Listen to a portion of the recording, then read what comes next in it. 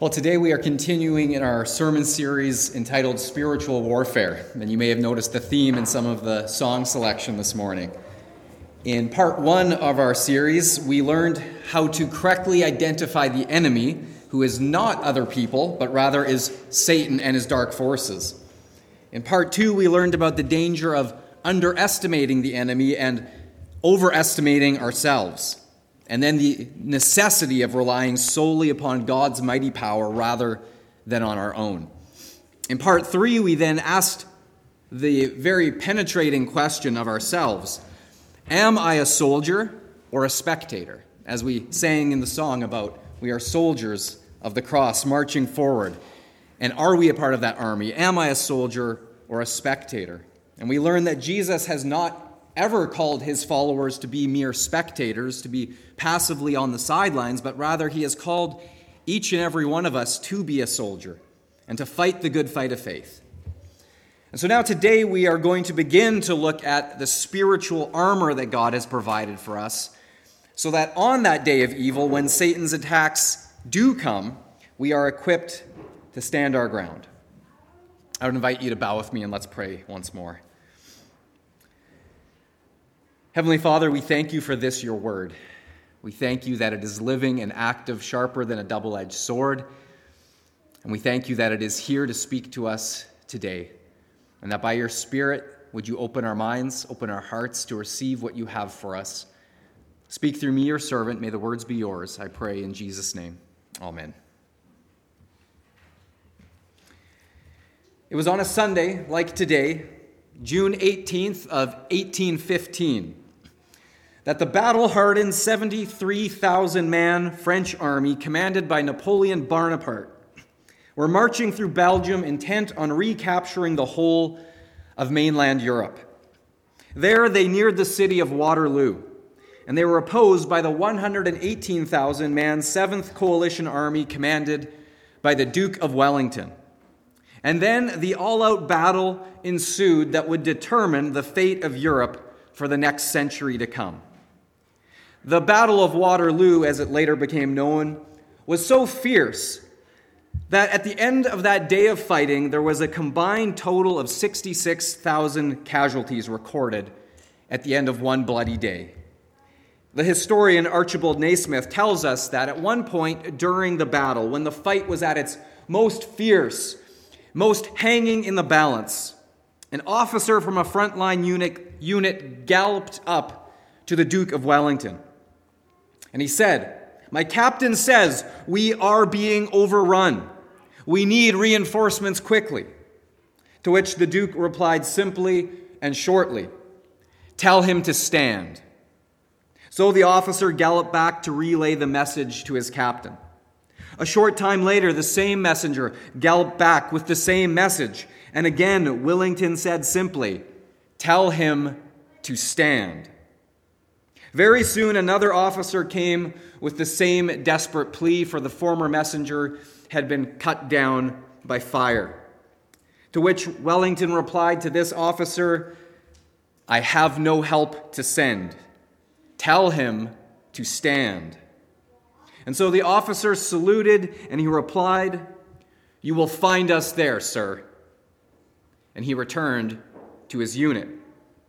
When the battle was finally over and the forces of Wellington had ultimately prevailed over the forces of Bonaparte, the Duke did indeed find each one of those men of that frontline unit still faithfully at his post, each one to a man dead.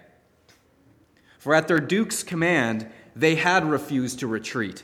They had stood their ground. And Wellington later said that their courage and sacrifice to stand firm had been instrumental in buying the time necessary to turn the tide of battle from near defeat to ultimate triumph in the end. Now, likewise, as we've been talking about this morning already, as soldiers of Jesus Christ, we have also received a direct order from our commander to stand firm, knowing that even if the worst happens, and in the most extreme scenario, we should personally die as martyrs, that in the end, our victory in Jesus is assured, and that the defeat of our three-headed enemy of Satan, sin, and death is certain. Jesus has assured that we are more than conquerors through him who loved us. And so this morning, I want you to turn with me once more to our key passage that we've already been reading and looking at many times, but there are many truths to glean from this passage on spiritual warfare in Ephesians 6. And there in verse 10, we will begin our study. Now, I'm going to read verses 10 and 11, and then we'll skip over verse 12. We've looked at that in depth already. And then I'll read 13 and 14. And as we look again at this very familiar passage, I'm going to highlight something for you that I want you to take note of. And that is Paul's repeated use of the word stand in this passage. Verse 10. Finally, be strong in the Lord and in his mighty power. Put on the full armor of God so that you can take your stand against the devil's schemes. Verse 13, therefore, put on the full armor of God so that when the day of evil comes, you may be able to stand your ground. And after you have done everything to stand firm then, with the belt of truth buckled around your waist. Now, were you following along? How many times did Paul use the word stand in this passage? How many? Anyone want to shout it out? Was it once, twice, 3 times, 4 times? That's right, someone's pointing up. He used it 4 times. He says stand, and he reiterates it in different ways, saying stand firm, stand your ground. 4 times he uses it. Now, in the original Greek in which Paul would have written this letter, the word used here for stand is histemi. Now, histemi, to a native Greek speaker, would have also taken note in reading this that Paul wrote it all 4 times in its intensified form. Now, I'm not going to give you a Greek grammar lesson here, but basically what that means is that when something was written in the Greek in its intensified form, it meant that this word or phrase was given the greatest emphasis possible. So a rough equivalent for us in English would be that when an author writes something and he puts a word or a phrase in, let's say, all bold, all capital letters, or perhaps underlines it, in some way to highlight that in this passage, this is most important. This is what I want you to pay closest attention to. That would be a rough equivalent. Now, what's most interesting to me is that once we recognize that this word histemi or stand is in the most important underlined form, it is here that we find Paul wants to say, don't miss standing firm. Because the armor of God, in contrast, this is what I always thought was most important in this passage, was it's all about the armor, right? Put on the armor. But the armor was not written in its intensified form, but rather a passive form. So now you're wondering, what does this little, grammar lesson have to mean? Well, let me explain. What it means and why it matters is because Paul's emphasis and his main point of this passage is not put on the armor, but rather on standing. You see, the armor is simply the equipment that we need so that we can obey God's word and his command, that when the day of evil comes, we may be able to stand our ground. So the armor is secondary to the most important thing, which is that we stand. So again, the armor is important, as well as its individual components, and we're going to look at those piece by piece in some sermons yet to come. But today, before we really get into all of those pieces, we're going to focus squarely on what it is that motivates the Christian to stand firm, no matter the cost. Because you see, a soldier can have all of the necessary armor and all of the necessary equipment and even all of the necessary training to be able to stand firm. But without the underlying desire and courage required to motivate them to stand firm no matter what, then equipment alone is not enough. As a recent example of this, Just a few months back, we mostly all will have watched some version of the news coverage as we saw the military forces of the NATO alliance that was in Afghanistan for many, many years began to withdraw and to say, we've done all that we can to equip the Afghan army, we've given them our training, we've given them our military equipment, and it was the very best. But once those supporting forces of principally the United States and of course Canada has been there for many years as well, withdrew, and it was up to the Afghan army to stand and fight against the Taliban alone. Of course, there were many factors involved in this. But what it came down to at the end of the day was that even though they had the training and the numbers and the equipment, they were still routed in very short time by the Taliban. And we see here that once again, training and equipment is not enough if there is not the underlying desire and courage to stand firm in the face of the enemy. You see, we too as Christians, as Canadian Christians, we don't lack for training. We don't lack for equipment or for resources. But those things alone won't make us stand firm in the day of evil. For as Jesus said, in the last days, many will fall away from the faith. So to ensure that you and I are not amongst those who will fall away, we need something more than just training or equipment. I want you to turn with me now to 1 Corinthians chapter 15. There in 1 Corinthians 15, we read that the Apostle Paul, the general theme of this chapter is that he is responding to the claim of some in the church at Corinth that Jesus did not physically rise from the dead. And so he makes the argument that if Jesus had not risen physically from the grave, then there would be no resurrection from the dead for us either. And so we would still be hopelessly lost in our sin, and therefore our serving and our suffering for Christ would be utterly pointless and useless if we don't have a future resurrection to look forward to. And so this is the context of the whole passage, and we're going to jump right into the middle of Paul's argument on this in 1 Corinthians 15 and verses 30 to 32. There Paul writes, "And as for us, why do we endanger ourselves every hour? I face death every day. Yes, just as surely as I boast about you in Christ Jesus our Lord. If I fought wild beasts in Ephesus with no more than human hopes, what have I gained? If the dead are not raised, let us eat and drink, for tomorrow we die." Now, there's a lot in this passage that we could unpack, but the main theme is this. Paul is arguing, he's saying that why would he face personal risk and danger at every turn if the dead are not raised, if the resurrection was not real, and if he was not confident that it was personally his in Christ Jesus? And so he goes so far as to say that if I fought wild beasts in Ephesus. Now, there's some debate amongst biblical scholars as to whether Paul fought literal, actual wild beasts in Ephesus, or whether he meant this metaphorically to refer to the angry mob of people, which we learned about last week in Acts 19.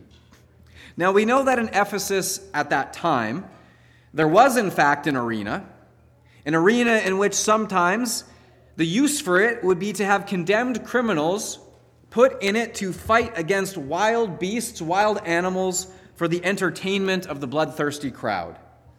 And the usual result of such a fight would, of course, be that these men would be torn to pieces and devoured by the animals. However, most scholars think that it's unlikely that Paul was cast into the arena to fight wild animals simply because he was a Roman citizen, and it was illegal for Roman citizens to be killed or put in the Colosseum in such a manner. Now, let's say that the people just ignored that, or Paul didn't insist upon his legal rights as a Roman citizen, and he was thrown in anyways. The further point would be that if this had happened and he had prevailed, Luke certainly would have recorded such a significant event in the book of Acts. And so the most likely explanation is that Paul was metaphorically comparing the behavior of that mob that we read about in Acts 19 to that of wild beasts as they came after Paul and his companions in that riot. Now, whatever the actual case is, and whether Paul was fighting wild beasts or just people behaving as wild beasts, he is not exaggerating this point, which is the very real and present danger that was placed upon his life. And not just in Ephesus, but elsewhere, throughout his travels, his life was constantly in danger. Another similar incident recorded in Acts chapter 14 and verses 19 and 20. And there we read, "But Jews came from Antioch and Iconium, and having persuaded the crowds, they stoned Paul and dragged him out of the city, supposing that he was dead. But when the disciples gathered about him, he rose up and entered the city." Now, this is just a few verses, and we're like, okay, whatever, he got stoned, and they thought he was dead, and dragged him out of the city, and he got out. Okay, no big deal, we carry on. But stop and think about that for a minute. Try to imagine you in that position. Try to imagine an angry mob coming after you, attacking you, pelting you with rocks until you are knocked unconscious, bloodied to the ground to the extent that they think you are dead, and drag you out of the city. Think about that. Can you even begin to imagine such a thing happening to yourself? I know I have a hard time imagining it. But remember, Paul didn't have to imagine it. He lived through it. This happened to him in reality. Dragged out of the city, left for dead. And as I read this account of this happening to Paul, I sometimes wonder if he thought of Stephen as this happened. Because you remember the story of Stephen? The first Christian martyr stoned to death at Paul's command. He was presiding over that crowd that day. Perhaps he thought of that. And yet, unlike Stephen, who we read about that Jesus stood and received him into glory, God wasn't finished with Paul yet. And so whether he was dead or next to dead, it really doesn't matter because God miraculously breathed life back into Paul's battered body. And we read he got back up. And not only did Paul get back up and think, wow, that was a close call. Maybe I should get out of here. Maybe I should head for the hills while I can. We read he gets back up and he walked right back into the same city that he had just been dragged out of, left for dead. Just imagine the looks on those men's faces who had literally just stoned him to death, or so they thought. It would have been like watching a living ghost walk back before them. Wasn't he just dead? Didn't we just kill him? And here he is walking back into the city. And as credible as these things seem to us, remember, once more, these are actual events that Paul willingly endured, all for the sake of sharing the gospel of Jesus Christ with the world. So again, back to Paul's argument. How could Paul willingly endure all of that and not back down? What so motivated him to stand firm and remain faithful to his mission in the face of such extreme opposition and personal danger? Well, we know there are a number of contributing factors, but Paul tells us his number one reason as we continue on in 1 Corinthians 15. And here in verse 52 we read, "In a flash, in the twinkling of an eye, at the last trumpet, for the trumpet will sound, the dead will be raised imperishable, and we will be changed." Then jumping ahead to the end of verse 54, Paul emphatically declares, "Death is swallowed up in victory. Where, O death, is your victory? Where, O death, is your sting? The sting of death is sin, and the power of sin is the law. But thanks be to God who gives us the victory through our Lord Jesus Christ. Therefore, my beloved brothers, stand firm. Let nothing move you. Always give yourself fully to the work of the Lord, because you know that your labor in the Lord is not in vain." So here we see that Paul was so utterly certain that the Lord Jesus himself had been raised bodily, physically from the dead, and that therefore he, having placed his personal faith in Christ to save him, Paul believed that his own personal, physical, bodily resurrection from the dead was also an absolute certainty. And therefore, for this reason, his own physical death held absolutely no fear for Paul. None whatsoever. He says the sting of death has been removed. Elsewhere in Philippians chapter 1 and verses 20 to 24, Paul states this even more clearly to the church in Philippi when he writes to them, I eagerly expect and hope that I will in no way be ashamed, but will have sufficient courage, so that now, as always, Christ will be exalted in my body, whether by life or by death. For to me to live is Christ, and to die is gain. If I am to go on living in the body, this will mean fruitful labor for me. Yet what shall I choose? I do not know. I am torn between the two. I desire to depart and be with Christ, which is better by far. But it is more necessary for you that I remain in the body. Now, do you hear the utter certainty and the utter conviction in Paul's words? There is simply no room for doubt here. There is no ifs, maybes, or other qualifying words in his statement.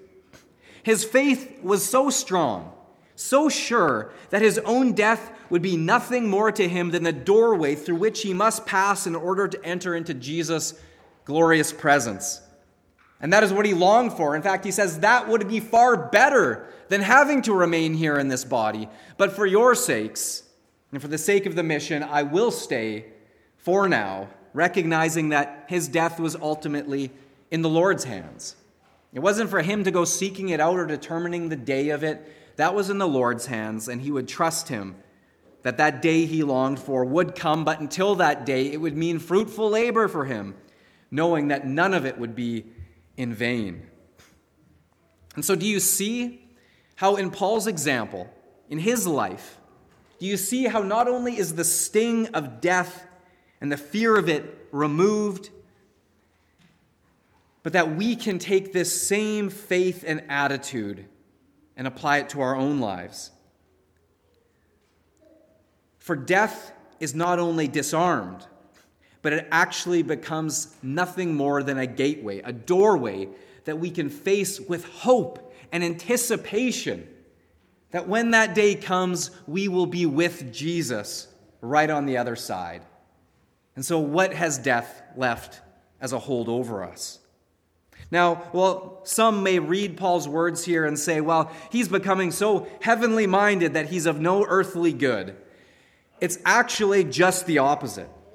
For while Paul longed, yes, he longed to depart and be with Jesus, he also knew that the timing was in the Lord's hand, and so until that day, his example to us was one of committed service. And so he says, therefore, my beloved brothers, stand firm, let nothing move you. Always give yourselves, listen, always give yourselves fully to the work of the Lord, because you know that your labor in the Lord is not in vain. Stand firm. Let nothing move you. So, my friends, let me ask you this. When we hear Paul's conviction, when we hear his certainty, the bedrock of it being his faith in Jesus Christ and the resurrection and his own resurrection, the question for us is this. Do you and I, do we share Paul's conviction? Do we share in his certain faith in the resurrection of Christ, and that because it happened, ours will happen as well? Are we certain of this? Do we share in Paul's conviction that death is a defeated foe?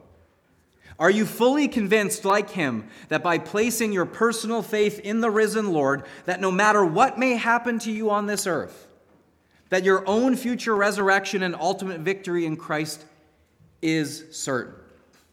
Are you certain of this? Because here's the aside, or the caveat, if you will. If you're not quite sure, if you're not fully convinced, if you're not certain of this today, then this is right where you need to stop, and this is right where you need to begin. For without having that certain faith in Christ as the bedrock for your soul and the motivation for your service, then trying to stand firm and let nothing move you is an utter impossibility. You won't be able to do it no matter how much armor or training you try to put on. Not even Paul himself could do it, let alone have the audacity to instruct others to do the same. But Paul's testimony in both action and through the Spirit-inspired words that he wrote bear witness to the truth. That not only is this what God desires for each one of us, but that he has made the way possible that through faith, each one of his children, not just Paul, but each one of us can be motivated and equipped to stand firm, immovable. And so no matter what fiery attacks Satan may yet throw your way or mine, we can stand firm. Returning to Paul, he was chained within a cold, dark Roman dungeon, facing imminent death when he wrote these words to Timothy. He said, "The Lord will rescue me from every evil attack and will bring me safely to his heavenly kingdom." I want you to take note that Paul did not say that the Lord might bring me safely into his kingdom, but that the Lord will bring me safely into his heavenly kingdom. And that day finally came when Paul received that deepest longing of his heart, that at the order of Caesar himself, at the hands of a Roman executioner, Paul stepped through that doorway of death, and he entered into Jesus' presence. And though Paul was not the first Christian martyr, that was Stephen, he was also not the last. For countless others have followed in his footsteps, and they too were willing to glorify Christ with their bodies, whether by their lives or by their death. One such man was named Flavius Justinus, who was born in the 1st century as a Roman citizen and showed remarkable intelligence from an early age. He sought to find life's true meaning in the philosophies of his day, but they all proved unfulfilling for Justin's hungry heart. At last, in the year AD 130, after a conversation with an old man who explained Christ to him, Justin believed and his life was transformed. "A fire was suddenly kindled in my soul," he later said. "I fell in love with the prophets and these men who had loved Christ. I reflected on all their words and found that this philosophy alone was true and profitable. That is how and why I became a philosopher, and I wish that everyone felt the same way as I." Justin began to write extensively, explaining all the truth was God's truth, now fully revealed through Christ. His masterful works and words were presented even to the emperor himself. However, some 4 years later, Justin defeated yet another popular philosopher in a public debate. And so finally, not being able to defeat his bold ideas through argument and logic, they waved the white flag, so to speak, and went with the edge of the sword. They arrested him and put him on trial. And when the Roman prefect commanded him to denounce Christ as the only true God by making a sacrifice to one of the other Roman gods, Justin simply replied, "No one who is rightly minded turns from true belief to false." Then, seeing that Justin would not yield, the prefect demanded once more he sacrifice to the Roman gods or die. But again, Justin refused and said, "If we are punished for the sake of our Lord Jesus Christ, we hope to be saved." At this, the Roman prefect became so furious that he ordered that Justin first be taken out and scourged before finally being beheaded. As word of Justin's faith and courage spread, the church was both shocked and inspired at how he had stood firm in his witness for Christ, even unto death. And for this, his fellow Christians gave him a new name, Justin Martyr, making his name synonymous with Christian martyrdom ever since. Now, thankfully, God does not call all of us to be martyrs. But make no mistake that he does call all of us to be willing and prepared to be martyrs, if that is what he calls us to. For while our brothers and sisters of faith that live primarily in other communist or Muslim majority nations, they face the possibility of martyrdom not as a theoretical concept, but as a very real one. And many of them have faced it. In fact, statistics show that there are more martyrs being created, in a sense, every single year, and last year being no exception, more now than there's ever been before in history. Brothers and sisters of faith, counting the cost even unto death. And so, while we here in Canada find this a foreign concept, yet God's word makes it clear that one day, whether long or short, that too will change as the trials and tribulations, the birth pains of this world will continue to increase as Jesus' second coming draws ever closer. He is coming back. And God alone knows when that day will come and what will precede it and what we have yet to face or endure. And so what is important for each one of us here today, in our own hearts and in our own minds, is to have the utter conviction and the certainty of both the resurrection of Christ and our own future resurrection through faith in him as the bedrock, the foundation for our souls. So that whatever the future yet holds, whatever we have yet to face, that we can face it, fully persuaded that death is a defeated foe, and that to live the faith without fear and with great courage is the only way. And so may we, like Paul, be so motivated by our desire to enter into Jesus' glorious presence that we resolve to use our lives, whether by life or by death, to Christ's glory. Amen. Lord Jesus, this call of your word, this challenge from your dear servant, the Apostle Paul, who you inspired so mightily to not only write these words for our benefit, but to live it out, to walk it out with such courage and fearlessness and boldness throughout his life. It stands as an example to each one of us. And so, Lord, though you have not called all of us to share in the same extreme burdens that he faced or the extreme animosity or opposition that he faced, Lord, the same foundational motivation that he had that enabled him to face it and to endure and to overcome is the same that you have available for each and every one of us today. That through faith in what you have done for us, Lord Jesus, that you faced the cross, you faced the worst that Satan and sin and death could throw your way. You drank that cup to the last drop, and you went into the grave, but that you rose again, physically, literally, bodily, from the dead, defeating and disarming every last foe. And we believe that through faith in you and your resurrection, that our resurrection, spiritually, physically, bodily, in every possible sense, is also assured, and that death now has been disarmed. It is nothing more than a doorway through which we will one day step into your presence, lest you come for us first. And so, Father, I pray that we could share in the same boldness of Paul, to live out this faith, steadfast, firm, immovable, knowing that whatever we do for you will never be in vain, and that you come and your reward is with you. And so, Father, may we stand firm for you in these days. Strengthen us, that as your word goes out, and as we live it out, as Paul did, that you would anoint it with your power and your blessing, that others could see and be inspired to follow you in faith as well. For this we pray in Jesus' name. Amen.